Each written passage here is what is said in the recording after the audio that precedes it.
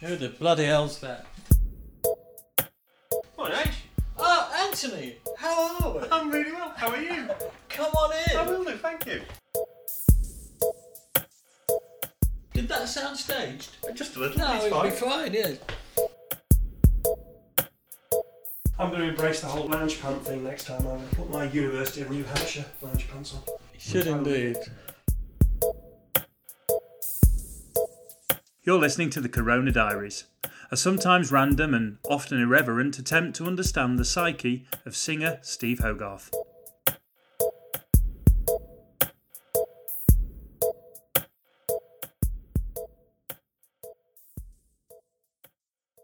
Hello and welcome to chapter 117, that's 117, of the Corona Diaries. Hello. Oh, you didn't breathe in then, did you? No, I was just thought I'd just breathe out instead. Right. Okay. Well, in, out, I suppose one of them's worth doing. We need to talk a bit more about the essence of H. Well, good luck with that. Yeah. Yeah. I do think that a little bit. I'm here to help. Yes, well, that's good. Thank you, caller. Because the first episode, it was a monster. It was mammoth. Maybe that's the essence of H. Mammoth. Mammoth. Part mammoth, part man. Right. Do you know how loud seagulls are? That's a hell of a question. Just out of a blue sky, if you'll pardon the pun. No, I don't know how loud. Well, they are bloody loud. I once had a holiday in St Ives, and there was a lot on the roof, and they drove us round the twist, arcing and squawking from dawn onwards. They are loud. Particularly aggressive, the St Ives. Actually, the seagull and St Ives, they're very aggressive. They don't often go after your chips. We had one up in Scotland. Now, where's that? Where you get... we were on our way to the ferry to the Isle of Skye, and we were right the way up there, and we had a seagull come down and whip our chips. So the Scottish seagulls are quite aggressive. I'm sure that won't come as a surprise. No. Oh, you bastard! I didn't know you had a Scottish seagull accent. That's worth the cost of entry alone. We went to Scarborough over the weekend and we stayed over in a very, very, very nice place called the Boot and Bike. But it was quite muggy at the coast over the weekend. It's quite clammy and a bit, And so we had the windows open and they don't they don't shut up either. It's all night. Yeah. Were you North Bay or South Bay? It's South Bay. It's very near that big bridge where everybody used to throw themselves off before they put the big fence up. All right. It's sort of the Valley Bridge Road, whatever it is. So we were there. It's very near the Grand Hotel, actually. Yeah. But it's really nice. It's quite boutiquey and hip. The Boot and what? The Boot and Bike. Boot and Bike. Well, I won't be able to get in there now. It could be full of purples. Well, it was full of Westlife fans on Saturday night because Westlife were playing at the open air theatre. All right. Was Ronan singing? Is he with them or not with them? No, he's not. He's not part of the. He's not part of it anymore. He wasn't part of the thing. No, there was only 4 of them, and there were originally 5, weren't there? Oh, I don't know. I don't know much about boy bands. No, really. But the hotel was full because of Westlife, and then it's full again on Tuesday because Tom Jones is there. I was once on a plane with Take That. Have I mentioned that? Not that I'm one to name drop, but I was in business, and they were all in business, and I was flying down from somewhere. I'd been and done some interviews, I think, and God, they were a pain in the arse. Were they? But well, yeah, they were just really loud and obnoxious, and and I was Gary really Barlow advertises for Marks and Spencer's now. I was really jealous. Well, yeah. That's probably the problem. Right. I was thinking, look at those loud, obnoxious people having fun. That's what I should be doing. Maybe that's what was up with me. But they used to shop in the Sainsbury's that Alison used to work at in Oldham. Did they? What? Take That? Yeah. Yeah, before they were massive, before the kind of, But yeah, they used to shop in there. He was in there all the time. What's his face? What's it? Mark Owen, little Mark Owen. Oh no, he's a nice fella. I met Mark Owen. Now, I've had just a small bit of history with Mark Owen because Craig Leon, who produced Ice Cream Genius, I think the next thing he did after ICG was Mark Owen's solo album, The Green Man, was it called? Yeah, which is actually really quite good. That doesn't surprise me because Craig knows what he's doing. And I think I'm pretty sure I went to Abbey Road and hung out a bit with Mark one evening and Craig, and had a cup of tea. And then I ran into Mark Owen again at a Rufus Wainwright show in Shepherd's Bush Empire. I think I've got Mark Owen on one side of me and Neil Tennant on the other, like you do. And Mark was looking a sandwich, isn't it? Mark was looking really kind of low and down and out, and the band had long since split up. And I said, "How you doing?" How's it going? "Oh, I'm not doing much," and blah blah blah. And he was looking pretty down and out. And then, like 2 years later, they're playing stadiums again, and he probably wouldn't even throw me a jam sandwich from the roller these days. But he was a very nice chap. I did like his solo album. Thought his solo album was great. But no, they used to shop in that Sainsbury's, and I once queued up behind Sarah Lancashire in that Sainsbury's as well. Ah, now who's she? She was Raquel in Coronation Street, but then she's gone on to do loads of other stuff. Happy Valley's hers, and she's done various other bits and pieces. Was she the sort of strawberry blonde with a sort of...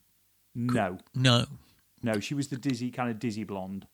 Oh, all right. No. Well, I never watched Corrie, to be honest. Not since Ina Sharples. We are going back a while. You dropped a Coronation Street reference in a couple of weeks ago. It was in a Crooncast. Was it Elsie Tanner you mentioned? Yeah. Well, Elsie Tanner's very handy for a rhyme. Elsie Tanner was very handy, probably with her fists. It's a great name. No, that's a joke for a particular demographic. Yes. Which is probably most of our audience, actually, to be fair. Maybe. Yeah, we're probably safe for that. Anyway, let's get back onto the essence of H. Oh, yes. Quick recap for you. We were trying to pick one song. I came up with a bonkers idea, one song from every one of the Marillion albums, the original Marillion albums that you've been involved in, which kind of is the essence of you. So it might be autobiographical, or it might just be something that very much is in tune with, in my case, how I think of you, having done 116 episodes of this. So this is based on my experience of you, right? And so far, I think we agreed on Easter, we agreed on Dryland, we pretty much agreed on Hollow Man. There was some debate about Beautiful versus King. We agreed on This Strange Engine, and then I think we got as far as Radiation, which actually there were quite a number of options, because I'd written down These Change and Few Words for the Dead, but you'd also talked about 3 Minute Boy and Now She'll Never Know. So there was quite there's no clear cut Radiation option, right? Which moves us on. So we're not going to go back over those games, otherwise we're going to be weeks and weeks and weeks of this. So we're moving on to .com. We've got 1, 2, 3, 4, 5, 6, 7, 8 to go, right? So I've written down, and see .com, don't know. So I wrote down Rich. That was my .com choice. Well, I nicked a lot of that, I did nick a lot of it. I nicked a lot of it from various, famous people who'd been attributed with certain quotes. And I'd been sent a list of those. And so, I think reality is something that you rise above was probably something Liza Minnelli had said or something like that. There were all of these sort of people from way back when. We don't see things as they are, we see them as we are. I stole them all from various quotations. avoiding danger is safer in the long run. I mean, obviously, I reworded the fearful fall foul of fate just for alliterative, for my own kind of alliterative sensibilities, as often as reckless. So if you, there's always another chance for you. Yeah, failure isn't about falling down, it's about staying down. So they were all nicked. So I've got that one completely wrong. Right, well, we better go through the list. You haven't, because in a way, because that is how I view life. And I chose them in order to make that point, that you can be rich.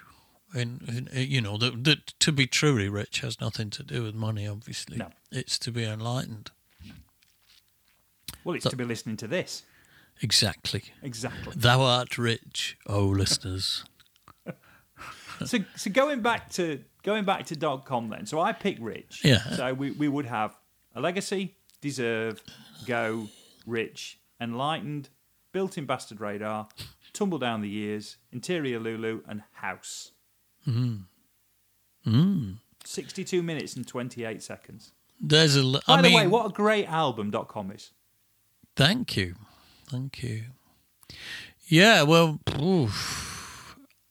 again, if you're talking about what you might call my essence, there's a lot of songs in there that reflect my journey and the dysfunctional state I was in at the time, with my marriage going down and everything, which is what House is about. House is about a house that aches, when a marital home becomes that shell that encases those two key elements that have gone wrong, which are the people who bought the house as a marital home. When that goes wrong, the house itself starts to ache, and so a lot of the imagery in that song is about the pain I was in as I knew our marriage was going down. What's that about the hi-fi? It's quiet at all volumes. There were, the silence finds a way to stay. So that's very much about where I was at. What else is on there? Deserve, you might conclude, is a lot of what I'm about. Now, do you know what? I'm actually just going to put into the chat, as I did when we were talking last week. I put the list in, and if you'll see, I put deserve / rich. Right. That was me too. And then I sort of ruminated on it a little bit and went, rich probably of the two. But yeah, interesting. Yeah, we get the seas that we deserve, the spores on the breeze that we deserve. I wrote a very, very long time before COVID. And I think I put the spores on the breeze in, I stuck it, just for devilment, I stuck it in Reprogram the Gene, didn't I? Yeah, you did. I lobbed that in just as I mean, that's a bit egoistic, isn't it, to start referencing your own words. I would absolutely say you should do it, particularly if nobody else is. Sting did it, right at the end of... it's a big enough umbrella, but it's always me that ends up getting wet. What was that? And at the end of Every Little Thing She Does Is Magic, yeah. Which was a reference back to Don't Stand So Close to Me, wasn't it? And I thought... the Beatles did it. Did they? Paul sings a bit of She Loves You at the end of All You Need Is Love, doesn't he? He does. That's true. Yeah. And John sings... The Walrus was Paul in Glass Onion. So there we are. Hey, you're in good company there. Yes. I wish I'd got their money. I don't mind telling you, but Right, so we're quite happy with Rich. There's nothing else anymore nailed on. House has got an autobiographical vibe to it. Pointing, I was going for more of a more general you rather than a point in time you. So Deserve is kind of what I'm about, Right. that feeling of really what it's saying is be careful who you envy, because the people you look at and think, wow, they've got it made, that's the life. You might not want to be in their skin if you could be, and actually live their life. You might think, God, I don't want to be in here for long. It's hell. right, so Deserve. We'll settle on Deserve. I was close. That takes us to Anarachnophobia. Oh. Now what's on there? And well, do you know what? Let me quickly hell's see on if I can there? get a list. God, we've made a lot of music. You have made a load of music. Right, so between you and me, Quartz, Map of the World, When I Meet God, Fruit of the Wild Rose, Separated Out, This is the 21st Century, If My Heart Were a Ball, It Would Roll Uphill. So I went with Quartz. Right. I'd probably have gone with When I Meet God. That was the other one I thought about. That's, it's probably...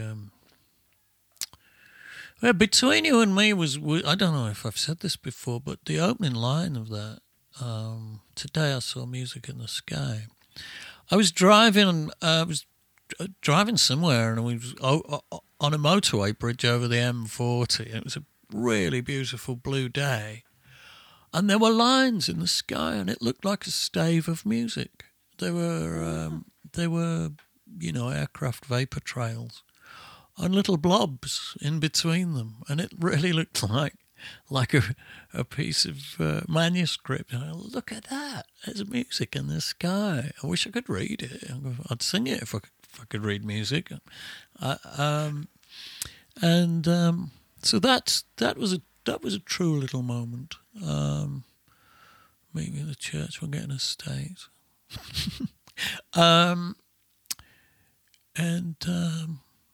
But no, probably it would be between. And Quartz, that's a nasty little song, really, Quartz. It was me having a go at someone, and I won't say who it was. But it was about a friend I used to have who, turned out to be someone I wouldn't really want to be around anymore. I can imagine nothing more tedious than trying to have fun with you again. So it's quite an unpleasant little song. What else was on there? What did you say? When I Meet God was really, if the bottle's no solution. Dave Megan got onto that, and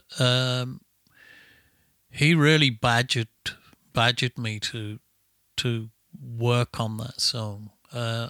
I think it was just a little jam, and I think at some point I'd sang, if the bottle's no solution, why did it feel so warm? And if that girl is no solution, why did she feel so warm? And Megan just got onto it, and he wouldn't let that go. And he kept bringing me back to it. And I had a bit of a downer on it, and I'll tell you why. Because I thought it was a rip-off, me ripping off Whiskey in the Jar by Thin Lizzy. Now, I was never a really big fan of Thin Lizzy. And if you look at if you think about Whiskey in the Jar, the verse goes da da da da da da da dum, dee dee da da da da dum, dee dee da da da da, dee da da da da da dum. And so because I'd sang, if the bottle's no solution, why do it feel so warm? I said, we can't use that, Dave. It's fucking Whiskey in the Jar. And he was going, Oh, no, be all right. Oh, it's a nice line, that. Mother's no solution. I like that. So he badgered me into going forward with that song, and it eventually ended up the way it did. And I'm glad he did, because it's a precious song for me, that one. And I think that's probably a song that's touched a lot of people who've been at a really low ebb. So it nearly never got written because of Thin Lizzy. But if anybody's going to tell you it's okay, then it's Dave. I mean, everybody in Ireland's made money out of Whiskey in a Jar. It's the only song you hear in Dublin. You walk from pub to pub, it's the only one playing. Well, Dave's made money out of ripping it off. I mean, outside of the middle of December through till Christmas, when it's Fairy Tale of New York, that's the only song you hear in Dublin. Yeah, well, I saw the Eric Bell Band in Doncaster back in the 70s.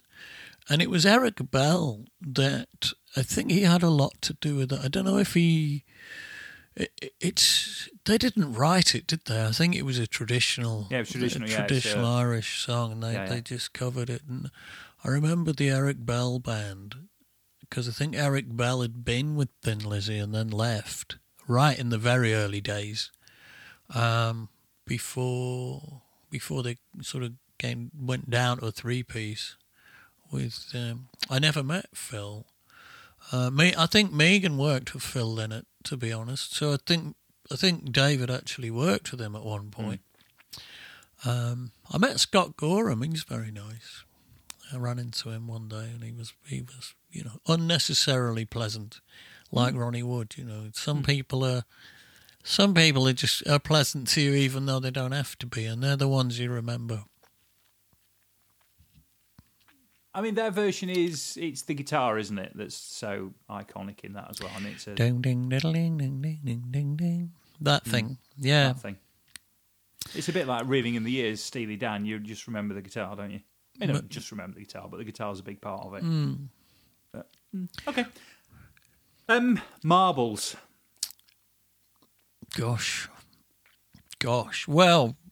See, I've gone on the money. I've put everything, the house, the mortgage, the whole lot. I've just gone on what I'm thinking is the safe bet, and I've just gone boom, fantastic place. Right. Well, that's the house gone then. It's hard to define. I mean, in many ways, the little marbles sections themselves are so core to my childhood memories, and I did we did play marbles in the street, me and my mates, me and John Leedale, a lot, and it did mean the world to me, and we did sit. I did end up with a fantastic collection of marbles in a big bag with about 400 or 500 in, and we did belt them up into the sky one sunny afternoon with tennis rackets, and they did come down through all the greenhouses on the estate, and there was a queue at the gate of irate blokes. And my dad did give my marbles away to this kid up the street who I didn't like. It wouldn't have been so bad if he'd given them to John, but he gave them to somebody I didn't like, and that was really cutting.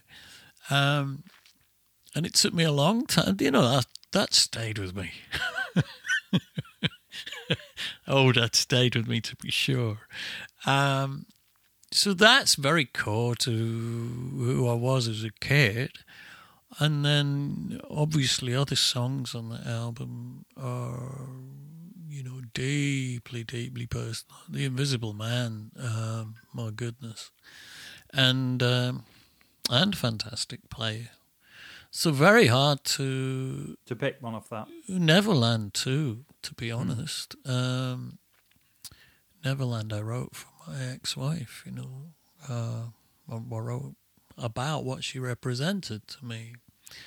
Don't know if she knows that, but I did. So an awful lot in my... What else is on there? Jeannie. I mean, that was another true thing that had happened. I'd ran into someone who in Berlin who claimed she was in spiritual contact with me, and she wanted me to fly to Berlin and spend the weekend with her so she could tell me all about it. And I'm going, well, look, I'm married with kids. I can't do that kind of thing. He said, no, this is really important. I'm going, well, it might be important to you, but, it's not the kind of thing I can do. It's Hawaii or nowhere. I'm not I'm not sure I want to know either, some of those things when they're that spooky. We lived together in a former life, and I can feel you moving around the world, and I know how you feel, and I know, when you're short of breath, I'm short of breath, and you think, that's too weird. Mm-hmm. I don't want to know. I don't want to know, because it might affect my life. It might change my life, and I'd like to, if I'm going to mess my life up, I'd like to do it myself. Thank you very much. And God knows I have. So it's a bit strange when you're, in inverted commas, famous, because you do run into people. You run into a lot of people, actually, male and female, who really feel that they know you, because if you're the kind of writer I am and you write a lot of true things, then I do put myself out there into the air, and so everyone who thinks they know me is probably right. They probably do. So it's a bit of a weird one to share yourself so widely and so globally. And every now and again, it kind of comes back and bites you in the arse a bit, if you're not careful. And that's not to say that it doesn't bite you in the arse with any animosity. It all comes from love, but you can have too much love. Too much love will kill you. It sure will. Will do you in. Forgive, forgive, forgive, forgive. So Marbles is a difficult one because there's a lot on there. It's kind of almost no wrong answer for Marbles. I remember being I think I was in Amsterdam when I wrote The World's Gone Mad and I've Lost Touch. I shouldn't admit it, but I have. It slipped away while I was distracted. I haven't changed. I swear I haven't changed. And I wrote that a long time before I wrote the rest of that lyric, because I'd got to that age where everything was sort of slipping away, and I was thinking about music as well and how music had moved on, and how I'd lost touch with the scene. Because when I was in the Europeans, we were very much part of the scene and we were quite hip. And then bit by bit, you get to an age where, and it doesn't take long, it only takes 2 or 3 years, and it's all gone past you. And you suddenly belong to something that feels out of date. An Oasis and Blur had happened and Britpop had happened, and suddenly I felt, like an old fart from way back when. I managed to do that in no time. And that realisation, I've lost touch. I shouldn't admit it, but I have. It slipped away while I was distracted. And now, I'm here and I shout my name in the public places. No one seems to notice. So that was about walking undetected through a city. It's funny being famous because sometimes you can't walk down the street because you're a bit uncomfortable. People are looking at you and observing you. But then you can walk down another street where nobody gives a damn, and that bothers you as well. Think, God, I've lost it. Well, however fast you think that sensation happened from being hip to not being hip, just be thankful you weren't Jedward. That pretty much happened overnight. Yes. Yeah, well, I'm permanently thankful, though, I wasn't Jedward. And you'd have been left with that hair, wouldn't you? What have they been left with? I mean, where are they? And no, that must be. I feel for them, to be honest. I do feel for them. How do you get through life after that? We'll do one more before we go to diary, and we've got as far as somewhere else. And I'm having a really bad morning, actually. I've not done very well with my suggestions so far. Well, actually, not too bad. Fantastic place from here. Okay, deserve and rich here. Somewhere else. So I struggled with somewhere else. And I went with somewhere else itself. Yeah, I think that's spot on. That's spot on, really. I'd split up with me ex-wife. It was Christmas, and I'd got nowhere to stay. I went and stayed with Mosley for a couple of days, and then Mad Jack said, well, me and Ange are going up to the northeast for Christmas. You can stay in our house if you want. It's empty.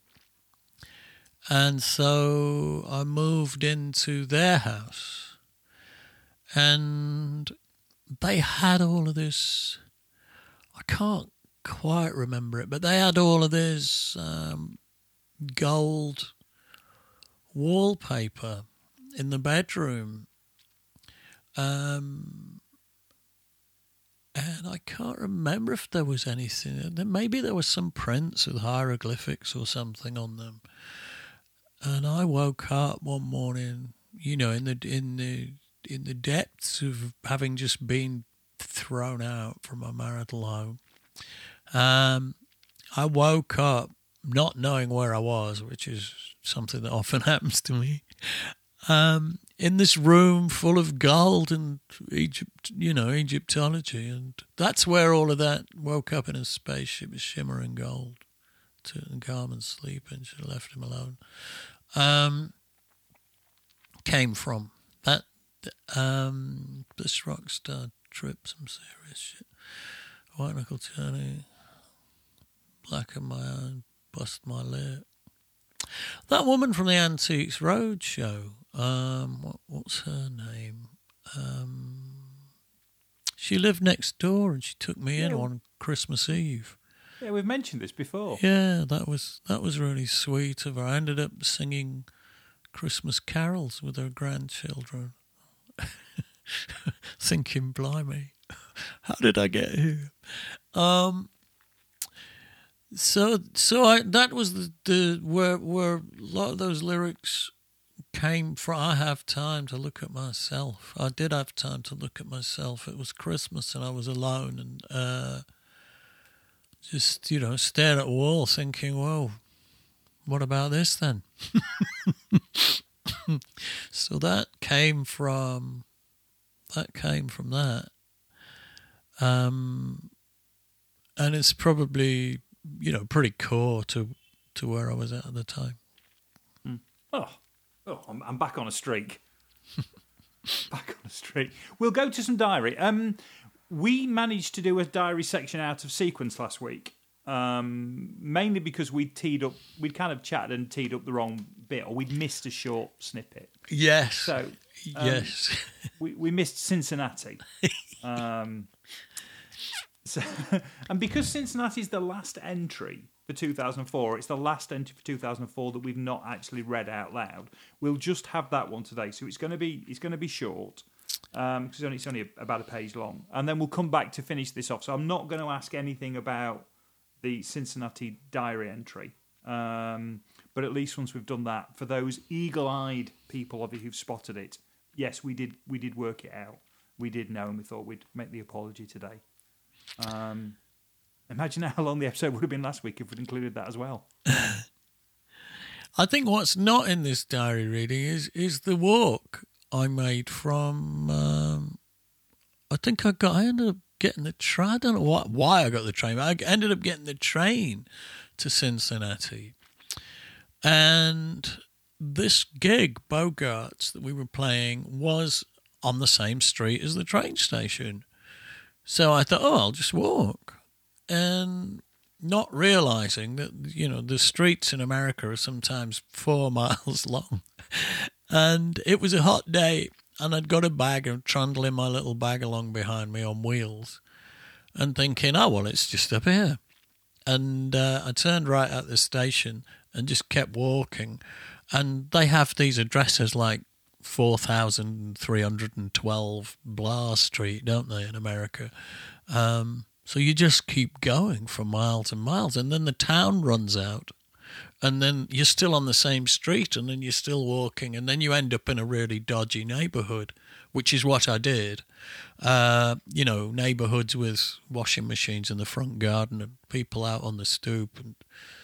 And Rick Armstrong, to this day, still marvels at the fact that I walked from the station to Bogarts, and he said it's a miracle I'm alive.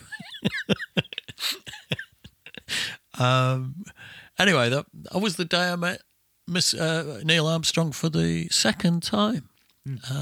Probably the second and only time. I think I only ever met Neil twice. So that was lovely. That was a lovely experience. And made lovelier as well by Sudsy Malone's laundrette and bar, which is genius. Why haven't we got any of them in England? That is genius. It's genius. I mean, why haven't we got any of those in genius. England? Why can't you go to the pub and, put your socks and smalls. drawers in Yeah. while you're at it? Yeah. Madness. It's genius. It's genius. Yeah. Anyway, here it comes.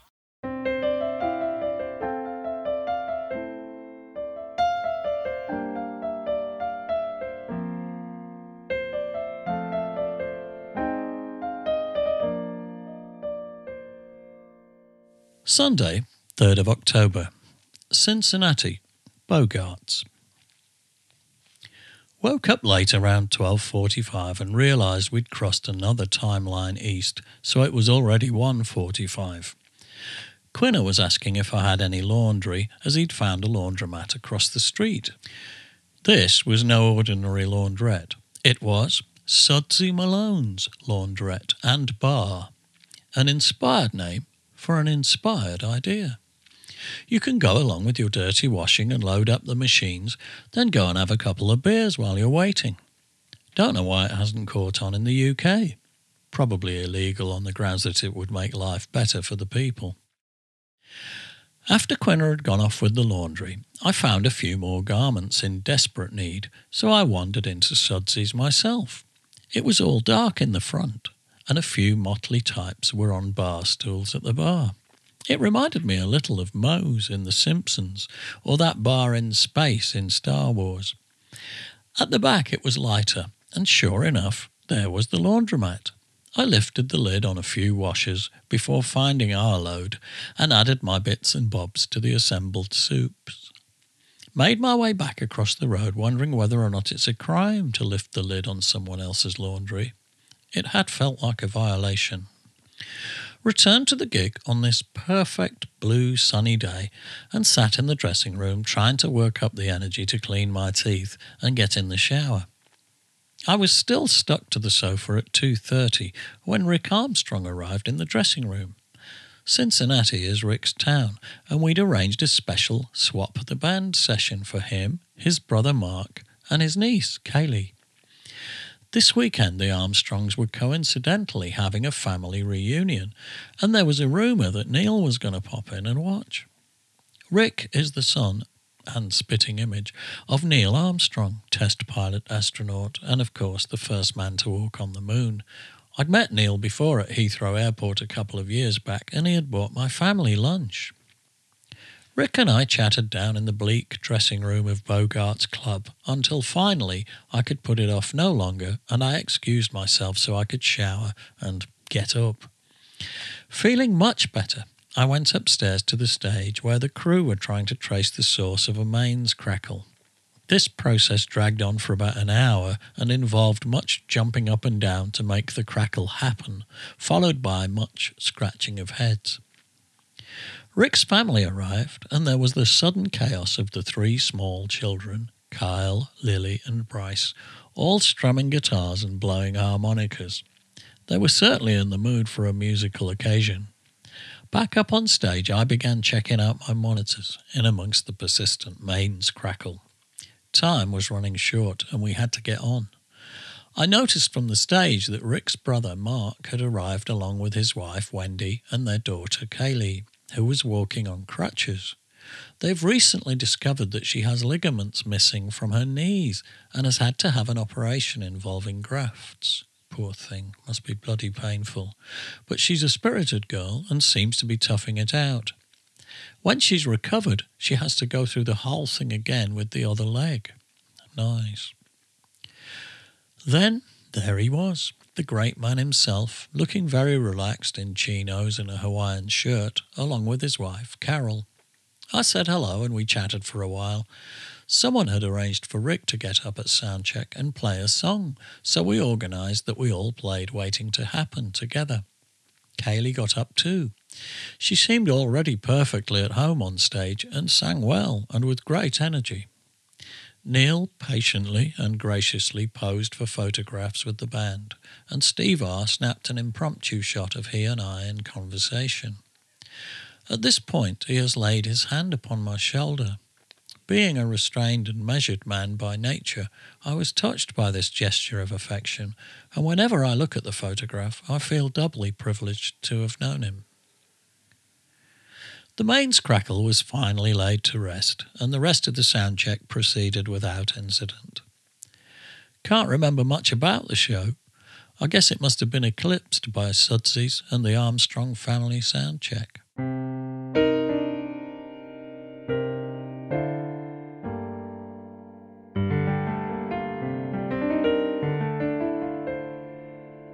And we're back.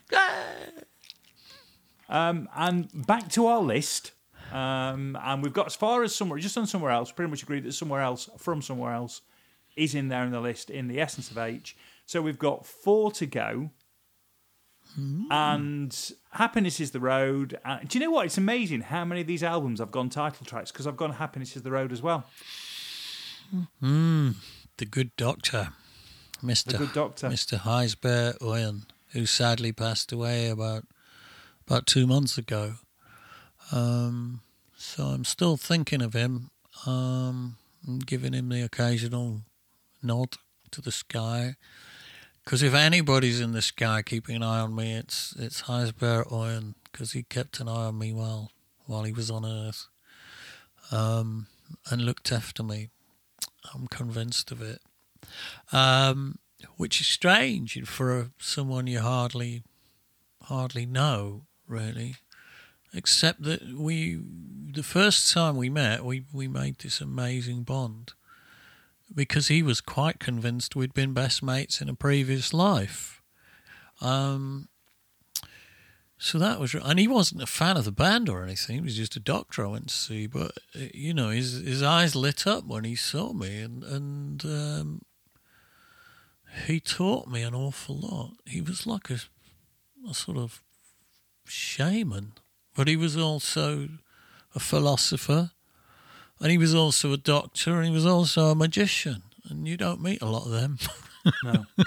I was very fortunate to have met him, and as time went by, and I met him 2 or 3 more times, the more weirded out I was by him, and the more blessed I felt to know him. So Happiness is the Road is all about the man in Utrecht, Netherlands, who I met, who was a doctor of the body and the soul. And he did help me when I was, all of those low ebbs that I'd been through writing stuff like Somewhere Else and House. I was in that really bad place. I was all eaten up with guilt and regret. And I'd been dragging it around for years by then, and it was starting to make me ill. And I ran into him, and he put his finger on it for me. He just said, I know what's up with you, you know. And it's got to stop. You've got to change. You've got to live in the now. You know, you can't beat yourself up forever. And so he was the first person really to throw an arm around me, you know. Not because other people weren't bothered, just because I think he could see what I was going through. No, he couldn't see, he could feel what I was going through. You know, these tears are yours, not mine, and all of that. He held his hand over the middle part of my body without touching me, and he began to cry. And I said, "What's up?" And he said, "These are your tears, they're not mine." So that was extraordinary, and he wrote me a prescription, and the prescription said, "Power of Now, Eckhart Tolle. Go to a bookshop, buy this book. It'll make you better." And so I did, and to some extent it did. It certainly helped. And so happiness is the road is really that message to live in the present, if we can find a way to be present. And the other important message, of course, is that you are not your mind. Your mind is addicted to hurting you. And you know, that's true of just about everyone. Your mind will always obsess on those things that hurt you, and it will always return to them, because it's in many respects it's your worst enemy. And you can only start to cheer up if you can step to one side and ask yourself the question, why is my mind doing this to me right now? Why is my mind doing this to me? Why doesn't it just leave me alone? Or why don't I see it for what it is? Because I am not this thing that's torturing me. That's not what I am. I'm another thing. And I've got this mind that messes with me, you know, and dredges up the past all the time and worries about the future all the time. And none of that stuff is real. The only thing that's real is this moment I've got right now, and I'm ruining it. I'm ruining it every day by, you know, worrying about what's coming next and agonizing over where I've been, what's happened to me so far. So to live in the present moment is to be free, and to jettison all the pain that you drag around from the past and the anxiety about the future. So he showed me that, and it's easier said than done, but you can do it. And you should lie in bed at night and feel the life. I mean, I said it all in the song, but you should feel the life inside you. Feel the fact that you're alive. You're not a piece of dead meat. You're lying in bed and you've got that life force inside you. And you should celebrate that, because it's an absolute miracle. And not take it for granted, and not ruin it with all of this pointless nonsense which is your past and your future. Here endeth the sermon. But that's happiness is the road, and it's a lesson to myself and to anyone else who cares to learn it.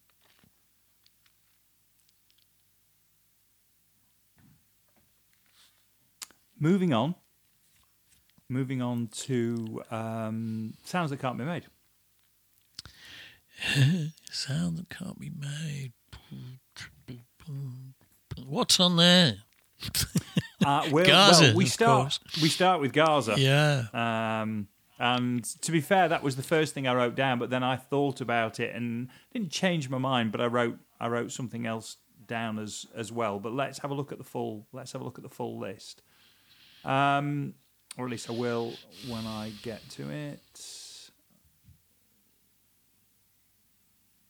Pour My Love's on there, isn't there? Pour My Love's on that's there. The yeah. only one I never wrote.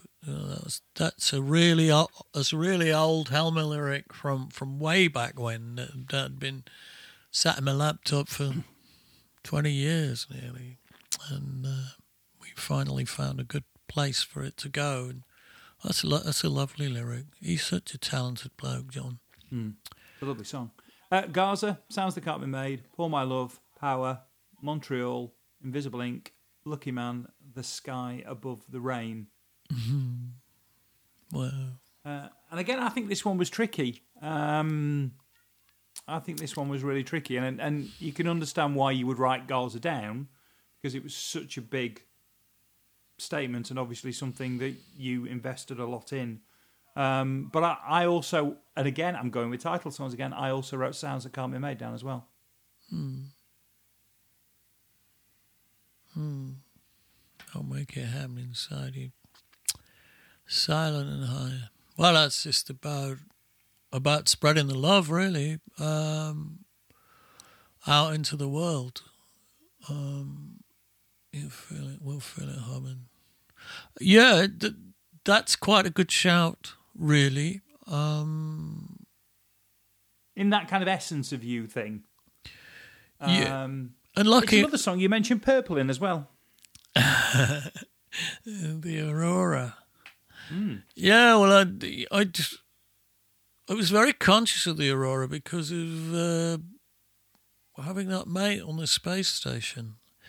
Well, I say mate, he's not really a mate, but there was a Dutch astronaut who phoned us up from the space station, or phoned me up a couple of times, which is extraordinary in itself. You know, you remember stuff like that, and sent us a few. We got a few friends at the European Space Agency who occasionally sent us through photographs that had been taken from the ISS of Great Britain at night, you know, all lit up with the aurora around the side of the planet. And that really stuck with me. So Sounds That Can't Be Made is just about that extra thing that you don't hear, that is in the words or in the music, which is the spirit.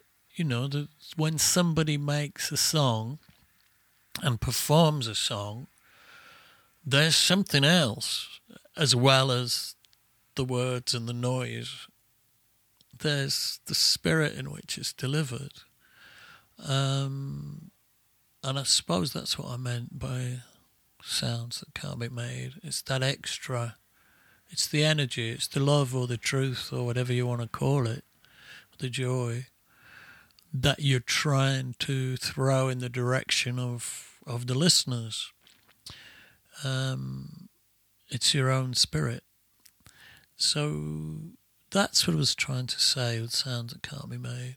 And I think Lucky Man as well was very, very much, you know, what I'm about. Some of us want a fast car, you know, some of us just want to stand and gaze, you know. But I'm a lucky man, I've got everything that I want. And I have.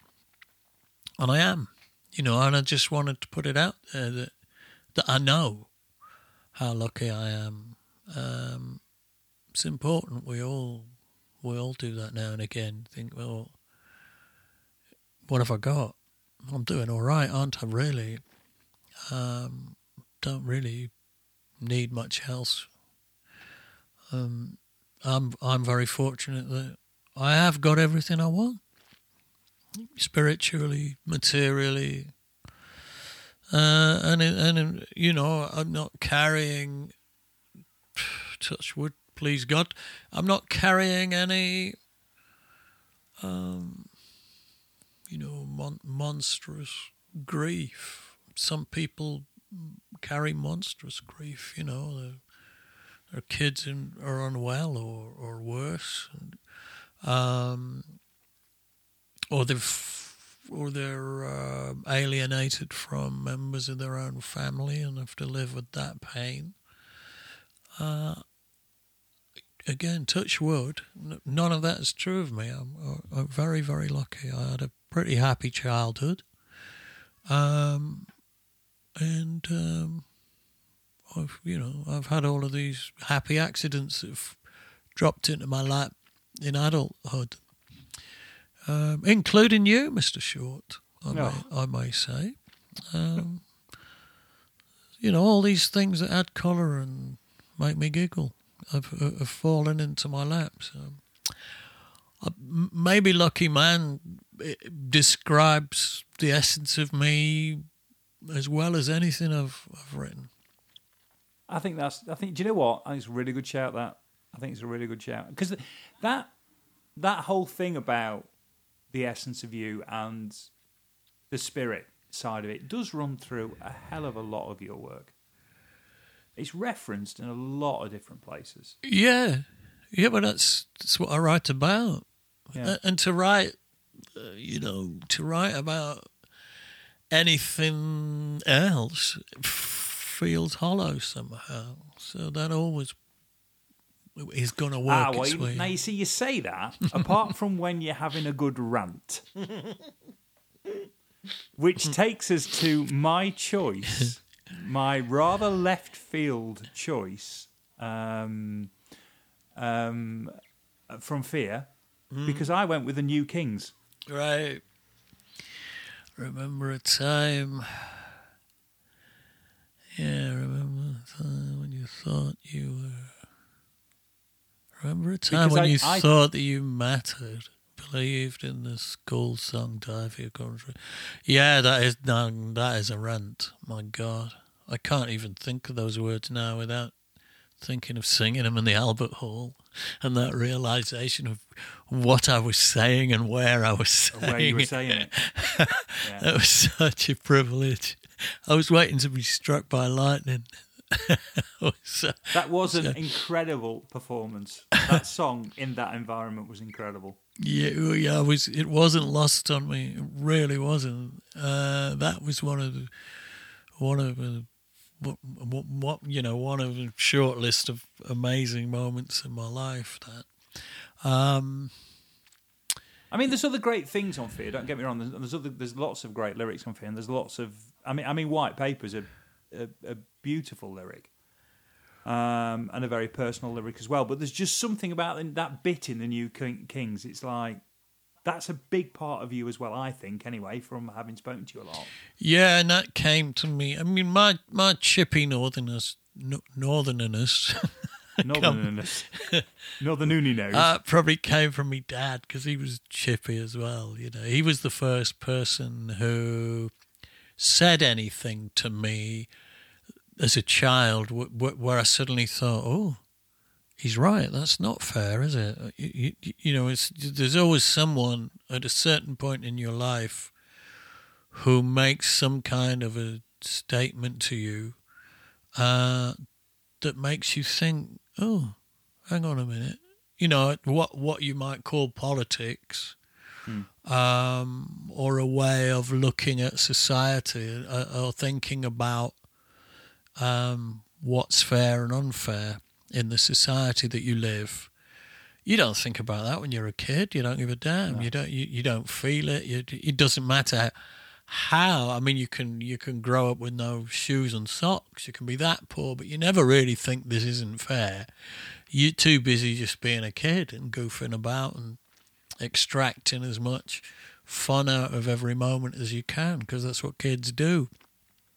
But there's always a point in your life where someone says something to you and you go, yeah, they've got a point. That's not right, is it? And I think my dad was the first person to say anything that set me thinking about, what was it you once said? Just because your great-great-grandfather carried a flag at Agincourt, which is true of most of the aristocracy. Their great-great-great-great-great-great-grandfather probably carried a flag at some old battle from way back when. And they inherited, they were granted some estate or a big house by the king because they'd marched along with him and waved his flag for him. And hundreds of years later, these people are still sitting on these sprawling estates or occupying the House of Lords or whatever. And that's how they got there. And I'll never forget my dad saying that, just because he carried a flag at Agincourt. He's sitting up there in that big house. So my dad was a little bit conscious of how unfair the system is, the English working class system is. He wasn't a forelock toucher. He was proud of who he was, and he maybe stuck that inside me, and I've always carried it. I hate injustice. And I write, most of my songs come from injustice, whether it's just a personal feeling of something not being fair, or whether it's a big sense of unfairness, like Gaza, and like the New Kings, when you realise that your culture, your country, everything that perhaps once you felt you are, has all been sold out to big money. And so often big money has come illicitly to someone. Not everyone who ends up insanely rich is a bad person, don't get me wrong, but an awful lot of big money has come from sailing very close to the wind in the beginning, and and maybe doing despicable things. I mean, most of the wealth in Europe came from trade and slavery, didn't it, originally? And we still enjoy the benefits of that to this day. By our economies are the way they are because of all that back then. It was all taken by force. So the New Kings, I was talking about the Russians and the Tony Blair, the fact that we'd been sold down the river by big money,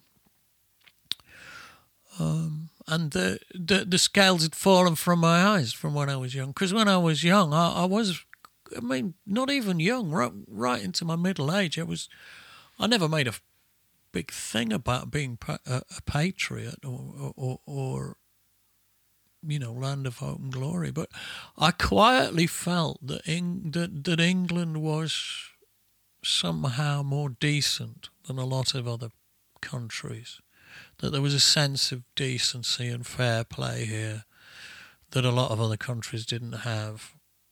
And after the Iraq War, those scales just fell from my eyes, and I became ashamed of England, and there's nothing really that's happened since to restore my faith. No. Turns out our bats aren't any straighter than anybody else's, are they? That's what I've seen. That's what I've seen, and it's just a shame. It's a shame because they could be, and they ought to be. I mean, there's a lot of decent people all over the world, in every country, including England and Scotland and Ireland and Wales. A lot of decent people, and I think you fool yourself if you're overly proud of your nation. Then you're proud of an illusion, and it's foolish to be so. Well, particularly when the whole concept of that can just be weaponised and has been weaponised and is continuing to be weaponised. Usually by scumbags who are just trying to control us all, yeah. We've got one to go. We've got the new one to go, which I think is difficult because it's still settling as well. I mean, you've lived with it for a lot longer than everybody else has lived with it. But it's still... So what I thought to finish was... I went for The Crow and the Nightingale to finish. Just because I think it's a wonderful lyric. I think it's a wonderful reference to Elsie. But I think it also talks to that little bit of you that's so very generous when you're talking about your idols or other people, and then so being at the same time quite self-deprecating. Well, if you can't be self-deprecating when you Talking about Leonard Cohen. Yeah, fair point. then you're deluded, or you're Joni Yeah. Mitchell. Oh, yeah. That's two possibilities. Or you're Bob Dylan. Hopefully you're Bob Dylan. But if you're not any of those, you're deluded.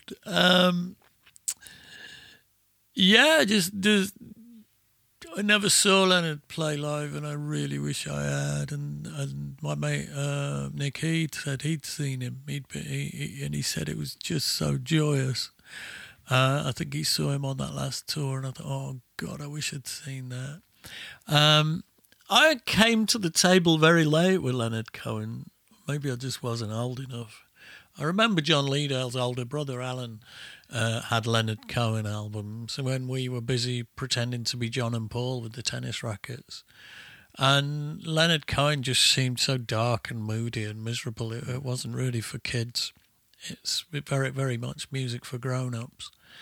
And it just passed me by for years and years until one day, quite by mistake, I heard Famous Blue Raincoat and I had to sit down.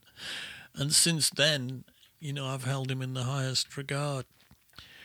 I think Leonard's somebody he's on all of our journeys. It's just he's waiting there for when you're ready. Yes, that's very, very true. He's waiting for when you're old enough and heartbroken enough to for what he's said to really, really resonate and take you apart. He's an artist for proper grown-ups. And I would say that even Bob Dylan, I would say, is a phase you go through on your way to Leonard Cohen when you're still growing up. He's the man. Leonard's not necessarily beating back against the system. He's not doing any of that. That's just the human condition. That he's lived. Exactly. And that's not to say that there isn't that in everybody's writing and Bob's writing and what have you, but there's just a point where you get to Leonard and it just lands and it's just like, whoa. Yeah. And sometimes, you'll hear a song that, depending on your circumstances at the time, is too painful. You have to switch it off. And that's really what I was saying, was wrapping the sun with silk. Make it something that can be looked at without hurting. Some It's got things. a Christmas Carol vibe, isn't it? Where he has to put the hat on the spirit because he's just too bright. Maybe that's come out of me subconscious. It's not something I consciously remember. But it's bound to be in there because I've read Christmas Carol quite a few times. Yeah, just that. I don't know really where that image came to me from, but the idea of wrapping the sun with silk, wrapping it in a bow. It's a really, in my head, it's a really beautiful image. And I'd seen that island that Christo had wrapped in all of that pink stuff. That photograph from the air of that. So, Lord knows where that all came from, but the song itself came from the Book of Longing, which was just that little book, that little paperback that Leonard had put out, of little poems and whatnot, and I was reading that when we were doing this house up, so that would have been in 2010. I will have written "Thank You for Your Words of Longing." Doesn't really matter whether or not I understood them. I wrote that a good 12 years ago, but I think "Wrapping the Sun with Silk" came later. And that's an interesting song because it just kept growing as we worked on it. It wasn't that magnificent, wonderful thing that it's become. It was a poor relation to some of the other songs, to be honest. And then it just kept growing. I had the idea of putting that drop in the middle to make it something. The drop, that can be looked at without hurting. I can try, bam, back in. When we were first working on it, it had just sort of carried on at that big, all guns blazing dynamic, and it was going nowhere.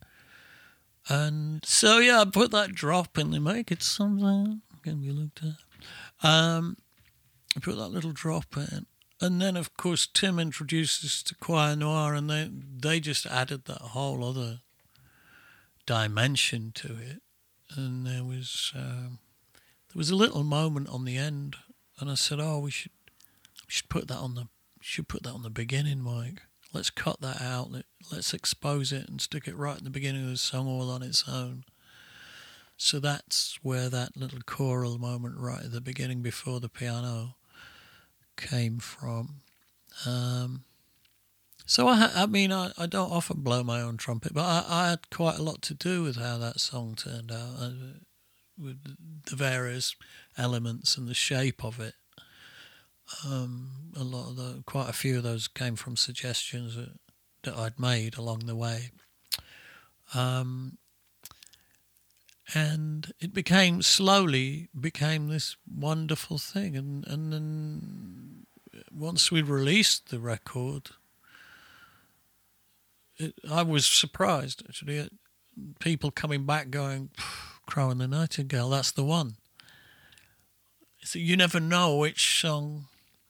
I was never sure about Sierra Leone. I'm very proud of the lyric, but I thought, has it lost its way while we're putting it together? Is it doing the thing that I'd hoped it would do? And then again, people have come back and with such enthusiasm for Sierra Leone that it's been a relief. And what I thought might be the poor relation on the album certainly isn't, and a lot of people have pulled that out as a high point. So that's been a relief. They've been the two surprises, really. Sierra Leone and Crow have been the two songs that I've been really pleased at how people have reacted to. Because I knew that Care would slay everybody. Yeah. I knew it would. It slayed me when I heard it. And so there's certain songs you think, wow, that's gonna knock them over. And then there are others you think, oh, I don't know about that. Is it all right? Is it all right? And then when you find out it is, it's such a huge relief. So what did you say before I started on with all of that? What were we talking about? Just that that's what I'd picked. Just Crow, yeah. It was a tough shout to pick anything off the new one. But that just felt like there was so many bits of you and bits of your journey and what have you that I thought I'd land there, which brings us to the end actually, and we ought to stop because we've done exactly what we did last time. We've been going for well over an hour, so this is going to be another 98 megabyte file when it drops. I think can I just say thank you, because that. And it was a bit of a bonkers idea at the beginning, but that's also a difficult thing for you to talk about in terms of, it's me drawing some stuff out and saying, oh, I think there's a lot of you in these songs, and I think there's a lot of from what I've, from getting to know you. And obviously, it puts you in a slightly difficult place to talk about some. So thank you very much for indulging me with that. Well, I asked for it. What we're going to go on to next week is we're going to go on to what was the original idea, which is a set list, one song off each of your albums. So, which actually will be different to this, because a set list is going to be very different in terms of. So next week we just same thing, and I'm going to leave you now with homework to come back with a set list, one song from each album. You can only have one. Fly me. And you've got to Right. sing it, so before you pick every one that's 20 minutes long, you're just giving yourself a 3.5 hour gig if you're not careful. Yes, good point. So pick a few short ones. And with that, we'll leave you for 117. Righty-ho. Thanks for listening, folks. I'm a bit wrung out after that. It's been, do you know what? I think maybe we just finished no Crooncast today. Maybe we just finish on that. All right, then. Because it is a bit wrung out, isn't it? Yes, I'll put this clarinet down.